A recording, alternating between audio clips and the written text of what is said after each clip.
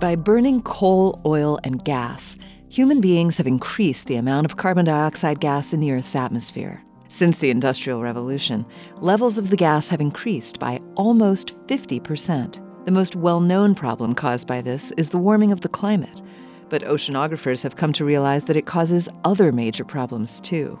About 1/4 of the carbon dioxide produced by human activities doesn't stay in the air. It dissolves in the oceans. Since the industrial age began, atmospheric scientists estimate that the oceans have absorbed 525 billion tons of carbon dioxide, with another 22 million tons absorbed every day. At first, researchers saw this as a good thing, because this absorption slows the buildup of carbon dioxide in the air and the rate of global climate change. But absorption of carbon dioxide by seawater causes a chemical change, making the water more acidic.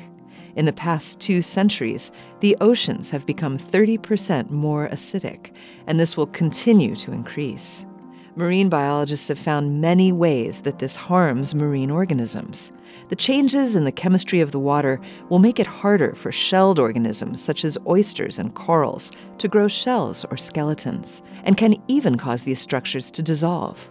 The effects on some zooplankton, tiny floating organisms which are an important source of food for larger animals, may be particularly important. More acidic water is also stressful to fishes. Researchers expect ocean acidification to cause species declines, reducing the diversity of life in the sea. This will, in turn, impact human activities, such as fishing and aquaculture. This moment of science comes from Indiana University. I'm Yael Cassander.